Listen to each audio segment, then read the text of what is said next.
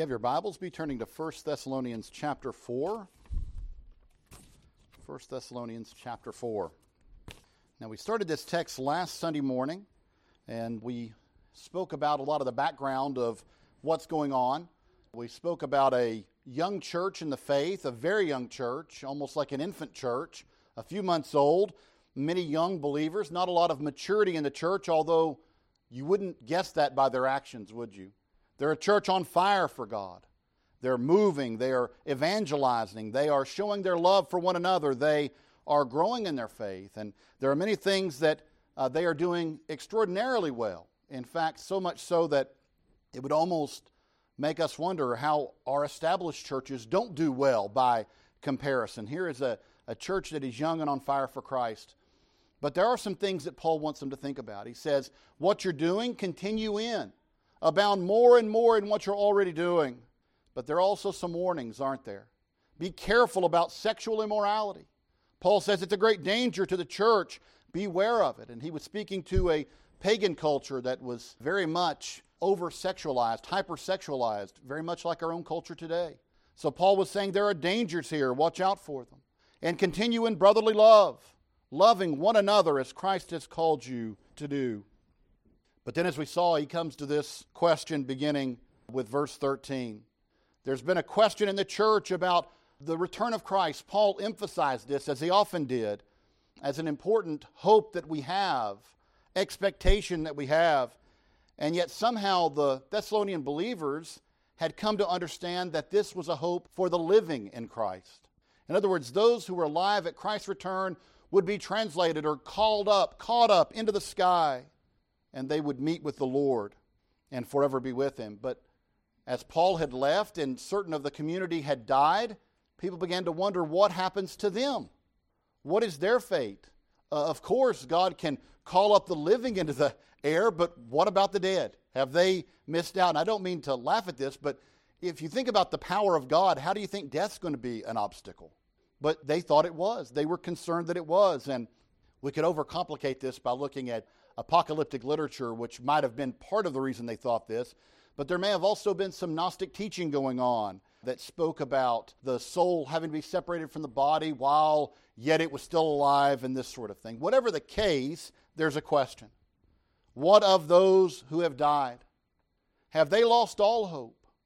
And I tried to make the point last Sunday, this is not an academic question, is it? If it's your child that's died, if it's your spouse or father or mother or loved one that's died, you care very much about the answer to this. Have they missed out? Or will they be included in the promise? Paul answers it, doesn't he? He says, I don't want you to be ignorant concerning this, brethren, concerning those who have fallen asleep, lest you sorrow as those who have no hope. We spoke about this. There was a concern that Paul had that the testimony of the church was being hurt by their mourning, as if there was no hope or expectation of resurrection for those who had died. Paul says, for if we believe that Christ died and rose again, even so God will bring with Him those who sleep in Jesus. For this we say to you by the word of the Lord, that we who are alive and remain until the coming of the Lord will by no means precede those who are asleep. For the Lord Himself will descend from heaven with a shout, with the voice of an archangel, and with the trumpet of God, and the dead in Christ will rise first. Then we who are alive and remain shall be caught up together with them in the clouds to meet the Lord in the air, and thus we shall always be with the Lord. Therefore, comfort one another with these words.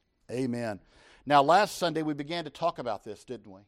We began to talk about the hope that this should be for all of us, but certainly was for the Thessalonian believers. And I said then there were some interesting details in the story that we would look at today, and so we're going to do that.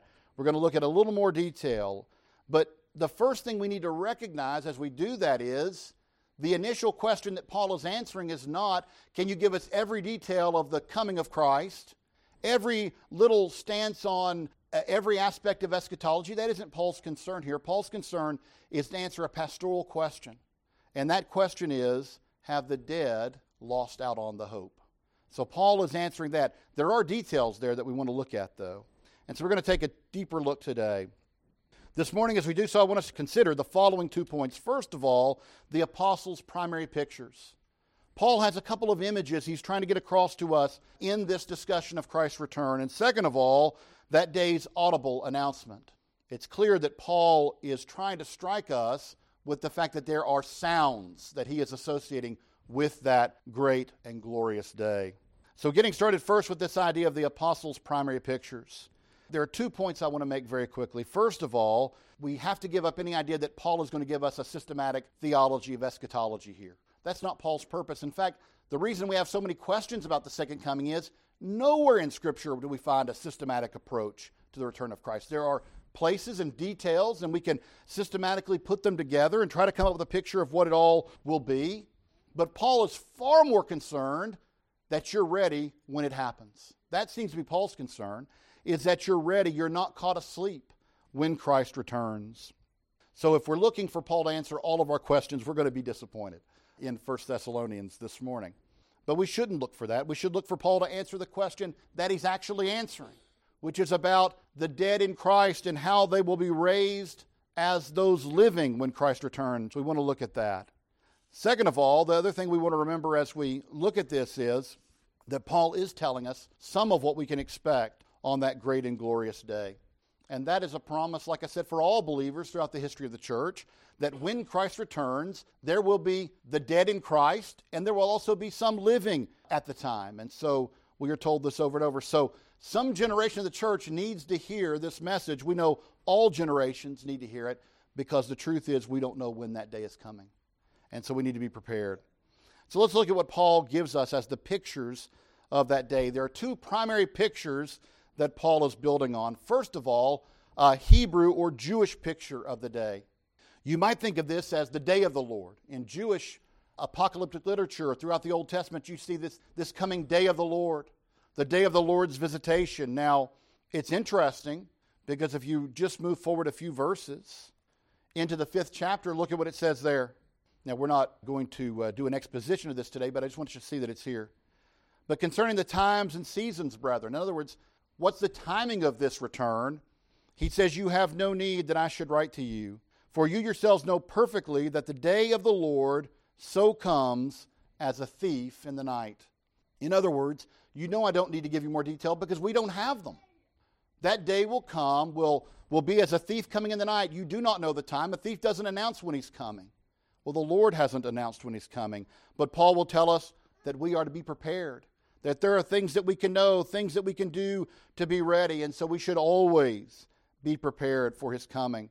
But notice there that he's talking about the parousia, or the coming of Christ, and he also connects it to this day of the Lord, this Old Testament Jewish, Hebraic terminology, the day of the Lord.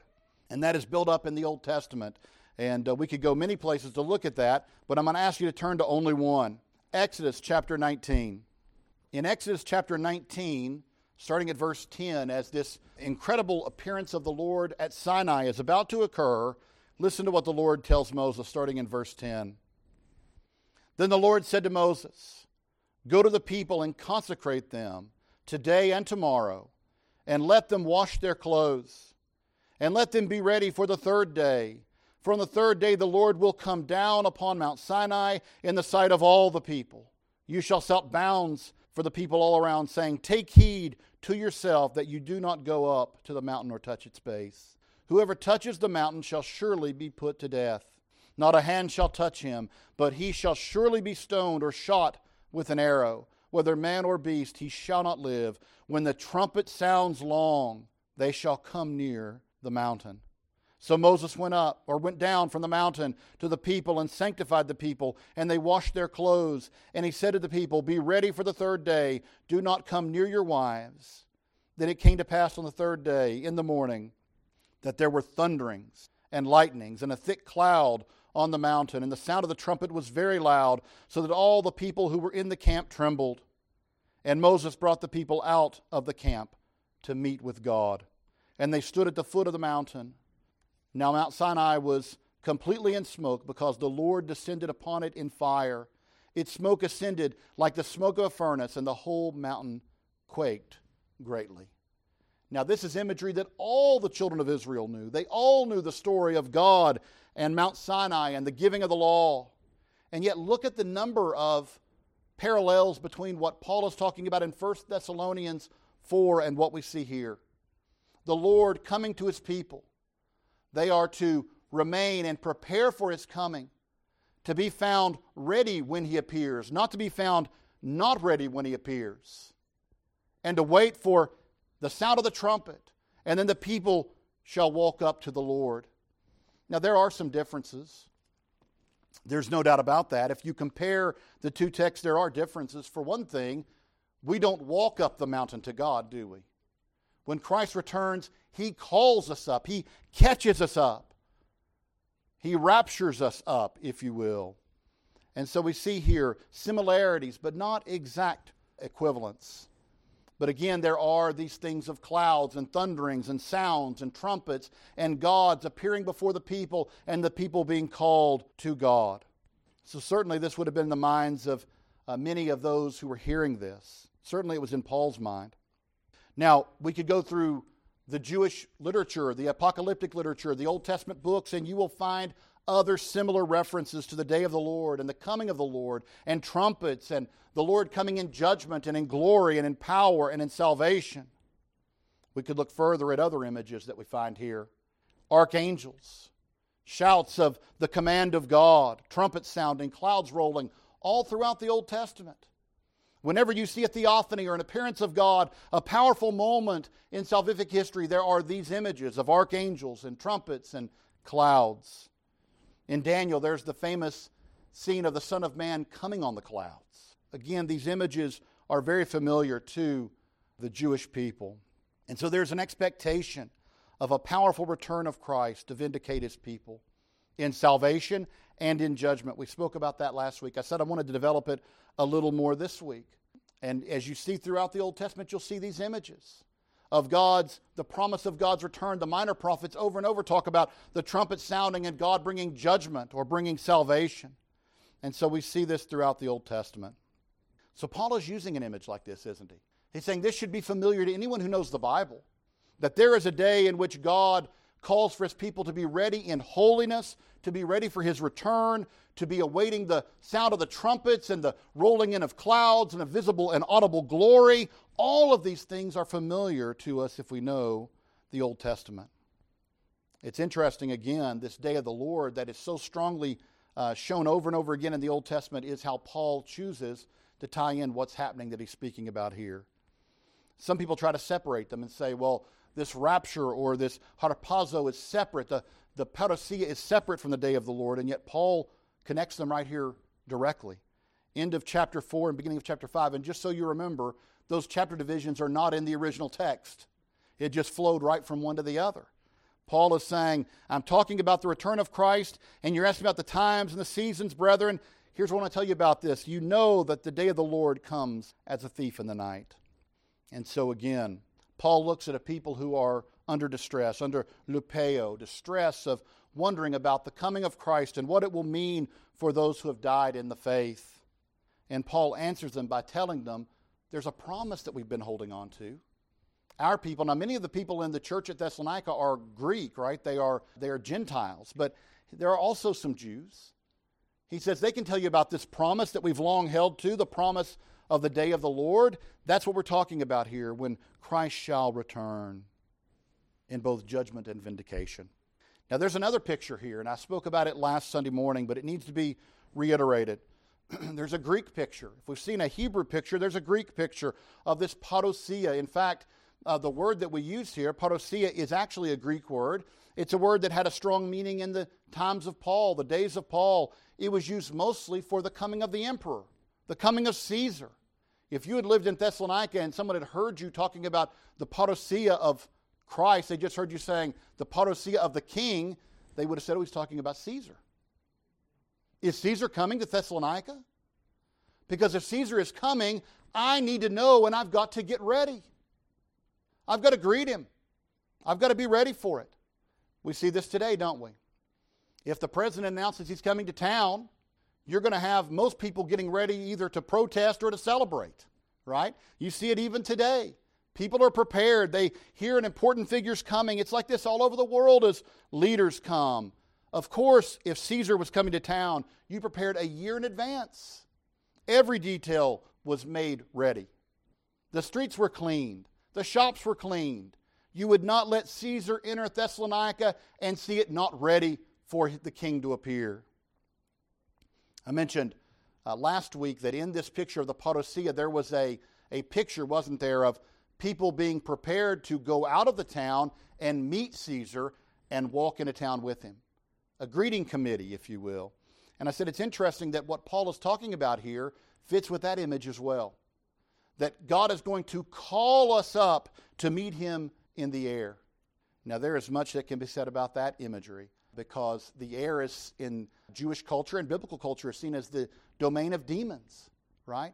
Christ is calling his people in conquest, in victory over the powers of this world, gathering together, defeating the power of the prince of the air. Again, elements here that would signal victory over and over again. Now again, the parallels, just like in Exodus, are not perfect. In the parousia of the ancient world, you would have walked out to meet Caesar. You would have walked out. Now, you really didn't have much choice in the matter. If you wanted to lose your head, you might stay at home and not go greet Caesar. But that's not exactly what Paul's saying here, is that you're not choosing to go up into the sky. I mean, you put your faith in the Lord, but he's calling you up. He's whisking you up into the air, into the sky to meet him. So again, the parallels are not perfect, but you can see that this would have been understood by the people in Paul's day. If we're going to prepare for Caesar, surely we need to prepare for the King of Kings and the Lord of Lords. If we're going to bow a knee to Caesar, then how much more should we recognize the glory and lordship of Christ? I mentioned last Sunday that I think for many people who were persecuted, they were persecuted because they wouldn't bend a knee to Caesar, right? They wouldn't bend a knee to Caesar. And can you imagine the hope that it filled their hearts with to know that they were being persecuted? Maybe some of those that had died were killed. And yet they say, when our king returns, it'll be you bowing a knee to our king. My friends, this was a glorious thing they were thinking about. The day when Christ returns in power and glory, salvation and judgment, and calls his people up to meet him. Now, there is nothing in this picture, in either picture, of it being hidden. And I think we need to see this, because there's much debate, isn't there, over the nature of the rapture. Is it a secret rapture or an open rapture? Well, Paul is not giving a picture here of a secret rapture. When you think about what he's talking about here, you see power and glory and evidence of his power being seen. Thundering sounds, if you will, calling out, pictures of Christ coming down in the clouds and the people being called up to meet him in the clouds. My friends, both traditions that Paul is giving us here talk about public celebrations of the power and glory of the King of Kings. The Hebraic picture of the people gathering before the thunderings of Mount Sinai and the crowds going out and celebrating the arrival of Caesar, neither one are quiet or secret. And that brings us to our second point. That day's audible announcement. If it's not made clear by the overarching pictures, it should be cleared up by the audible details that Paul includes in this passage to the Thessalonian believers and to us. Paul chooses to describe the return of the Lord in audible terms. Terms that would be heard, clearly heard, distinctly heard. Sound pictures with a long history in apocalyptic literature, particularly Jewish apocalyptic literature. They are sound pictures that would be understood properly by probably all people in that era, but particularly Jewish people would have understood them. When Christ returns at his parousia, there will be three great sounds, Paul says. Three great sounds. Now, there may be other sounds. There may be cheers of the Lord's people as they see him come in glory, but Paul doesn't mention that. There are three sounds I think are so powerful and dominant, no one can miss them. The first one that he says is that the Lord himself descends with a shout. Now, my friends, I don't know how you picture that, but I don't picture some wimpy shout. I don't picture the Lord coming down with a, hey! My Lord is the Lion of Judah. My friends, I think we're going to hear a roar that day. A roar that day. That word, kelusma, actually means not only a loud noise, but a shout of command. A shout of command. In Jewish apocalyptic literature, it was like the giving of military orders or an authoritative rebuke. And usually it had elements of both. Orders to the people of God and a rebuke against the enemies of God. That's the way the prophets pictured this. And so, my friends, again, this picture is seen as more than just the collecting of the people of God, but a definitive moment of judgment and vindication and salvation. The second sound is the voice of an archangel. The voice of the archangel. Now, before we move on into what that voice would mean, it would behoove us to consider the presence of an archangel. Now, we think often of angels and we hear about archangels, but do we think about what archangels represent? They represent the God of order, don't they? That the God who ordered the world, who ordered His creation, the God who ordered society by giving us rulers. That's what it says in Romans 13. The God who ruled the household by giving a family structure. The God who ruled the church by giving elders and deacons and structure the church. The same God has ordered even the heavenly places.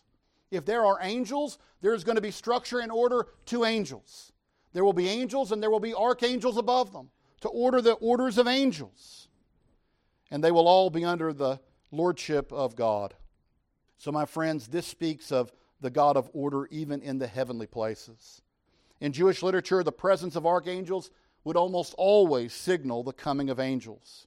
Now, that would directly tie to 2 Thessalonians. I know I'm jumping a little bit ahead here, but if you turn to 2 Thessalonians chapter 1, look at what he says here.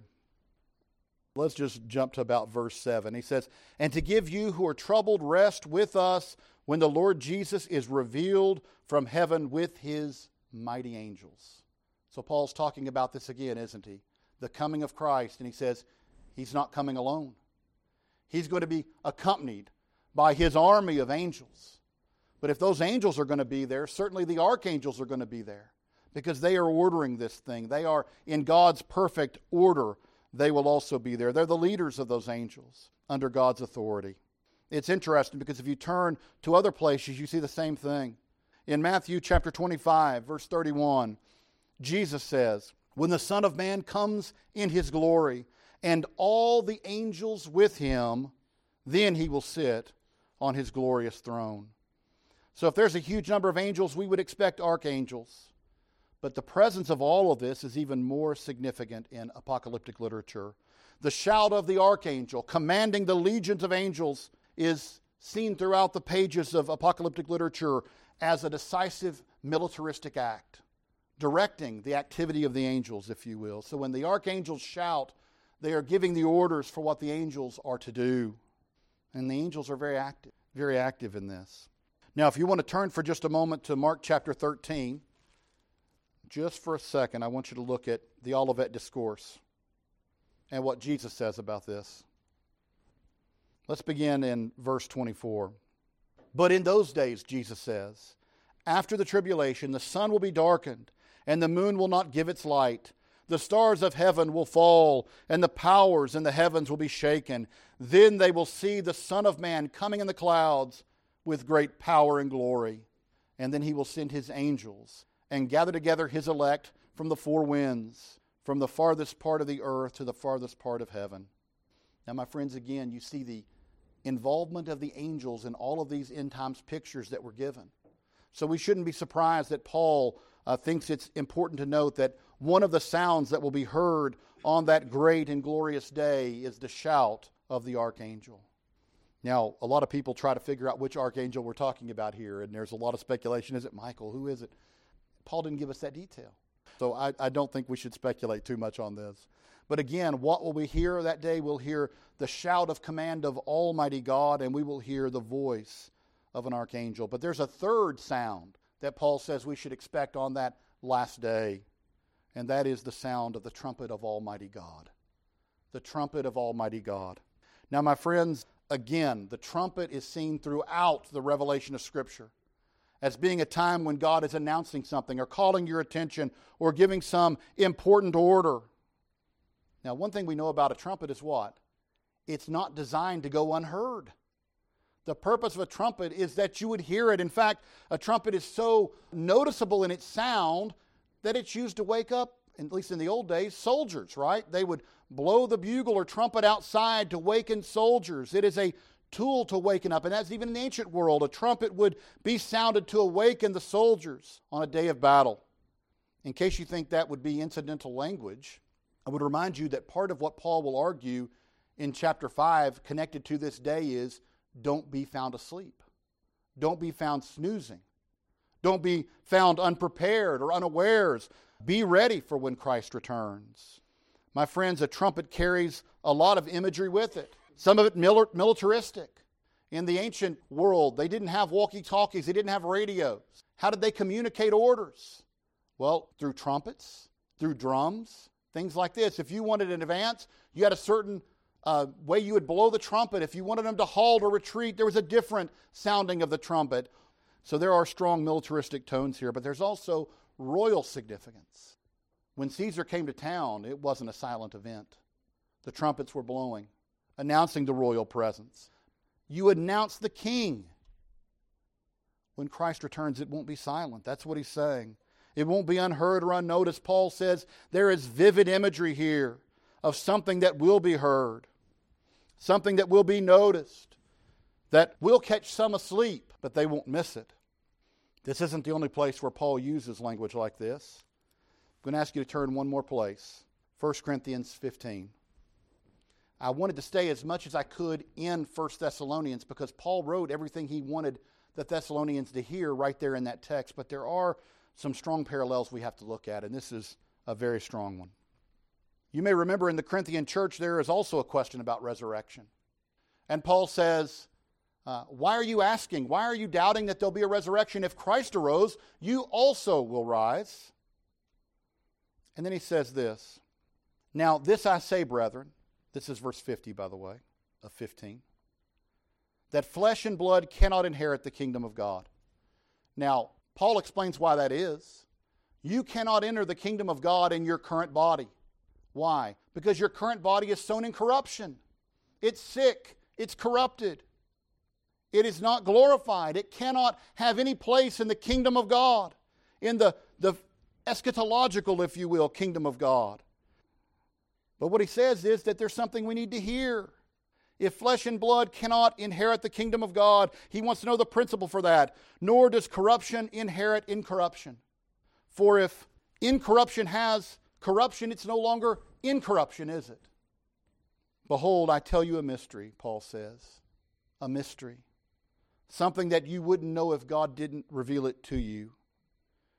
We shall not all sleep, but praise God, we shall all be changed. Notice the connection here to 1 Thessalonians. Paul is saying when Christ returns, there will be some who are dead in Christ.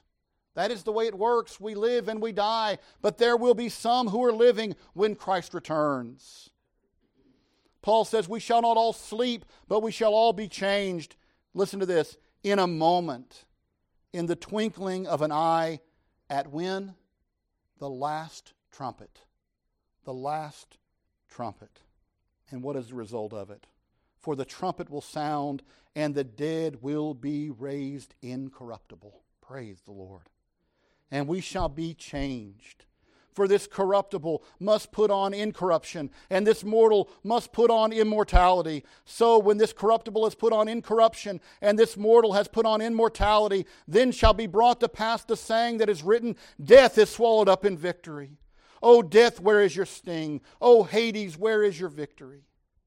For the sting of death is sin, and the strength of sin is the law. But thanks be to God who gives us the victory through our Lord Jesus Christ. Wow. Notice the parallels. There are some living, there are some dead. Those that are dead will be raised, not back to their former bodies, to incorruptible, glorified bodies. And those who are living will be changed in the twinkling of an eye. And there is no order of ascent. Paul tells us in 1 Thessalonians, we looked at this last Sunday, they'll be raised first. Why? So that we can all go up together to meet the Lord in the air. And Paul says, and thus we shall ever be with the Lord. We shall ever be with the Lord. Now, my friends, I think it's hard for me, reading what Paul is saying here, to rectify this with the idea of a secret rapture that nobody notices. Christ is coming back in power and glory with shouts and trumpets and archangels. The dead are rising in Christ and ascending to meet the Lord in the air. In this act that the biblical record ties into judgment and salvation. My friends, I don't think we're going to miss this. Well, we in Christ are definitely not going to miss it. I don't think anybody's going to miss it. I think everybody's going to see this and your response is going to be either celebration and awe or terror. Terror. My friends, I think that's what Paul's concern is here. Not that we would understand exactly whether or not the position is amillennialism or premillennialism or postmillennialism. Those things are important. Anything in which we're studying God's Word is important. I'm not downplaying any of that. But Paul's charge here is to be ready.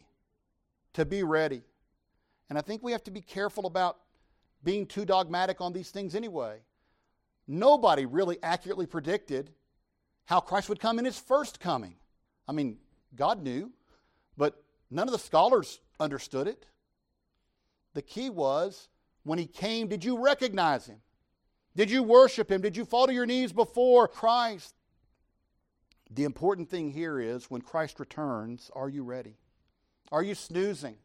Are you like the rest of the world on autopilot, thinking, as in the psalm we read earlier, there's no judgment coming? I'll just go on living as I've always lived, according to my own will and power, not concerned at all about what God will one day do when He comes in power. Paul's question is, are you ready for Christ's return? Again, that day is going to be a glorious day. For those in Christ, when you see Christ return, it will be glorious. And I don't even think it's going to be, there's going to be a healthy fear of the Lord, right? When you hear that trumpet sound, it's going to get your attention. It may startle you for a second, but when you recognize what's happening, it's going to be exciting. It's going to be glorious to see our Lord descending from heaven and to see those who have died before us in the faith raised in incorruption and us changed in the twinkling of an eye. It's going to be glorious. For those in Christ, it'll be the greatest day in history. But my friends, Paul wants us not to forget that for some it'll be the most awful day in human history. For those who are found on the wrong side of the only dividing line that matters in human history.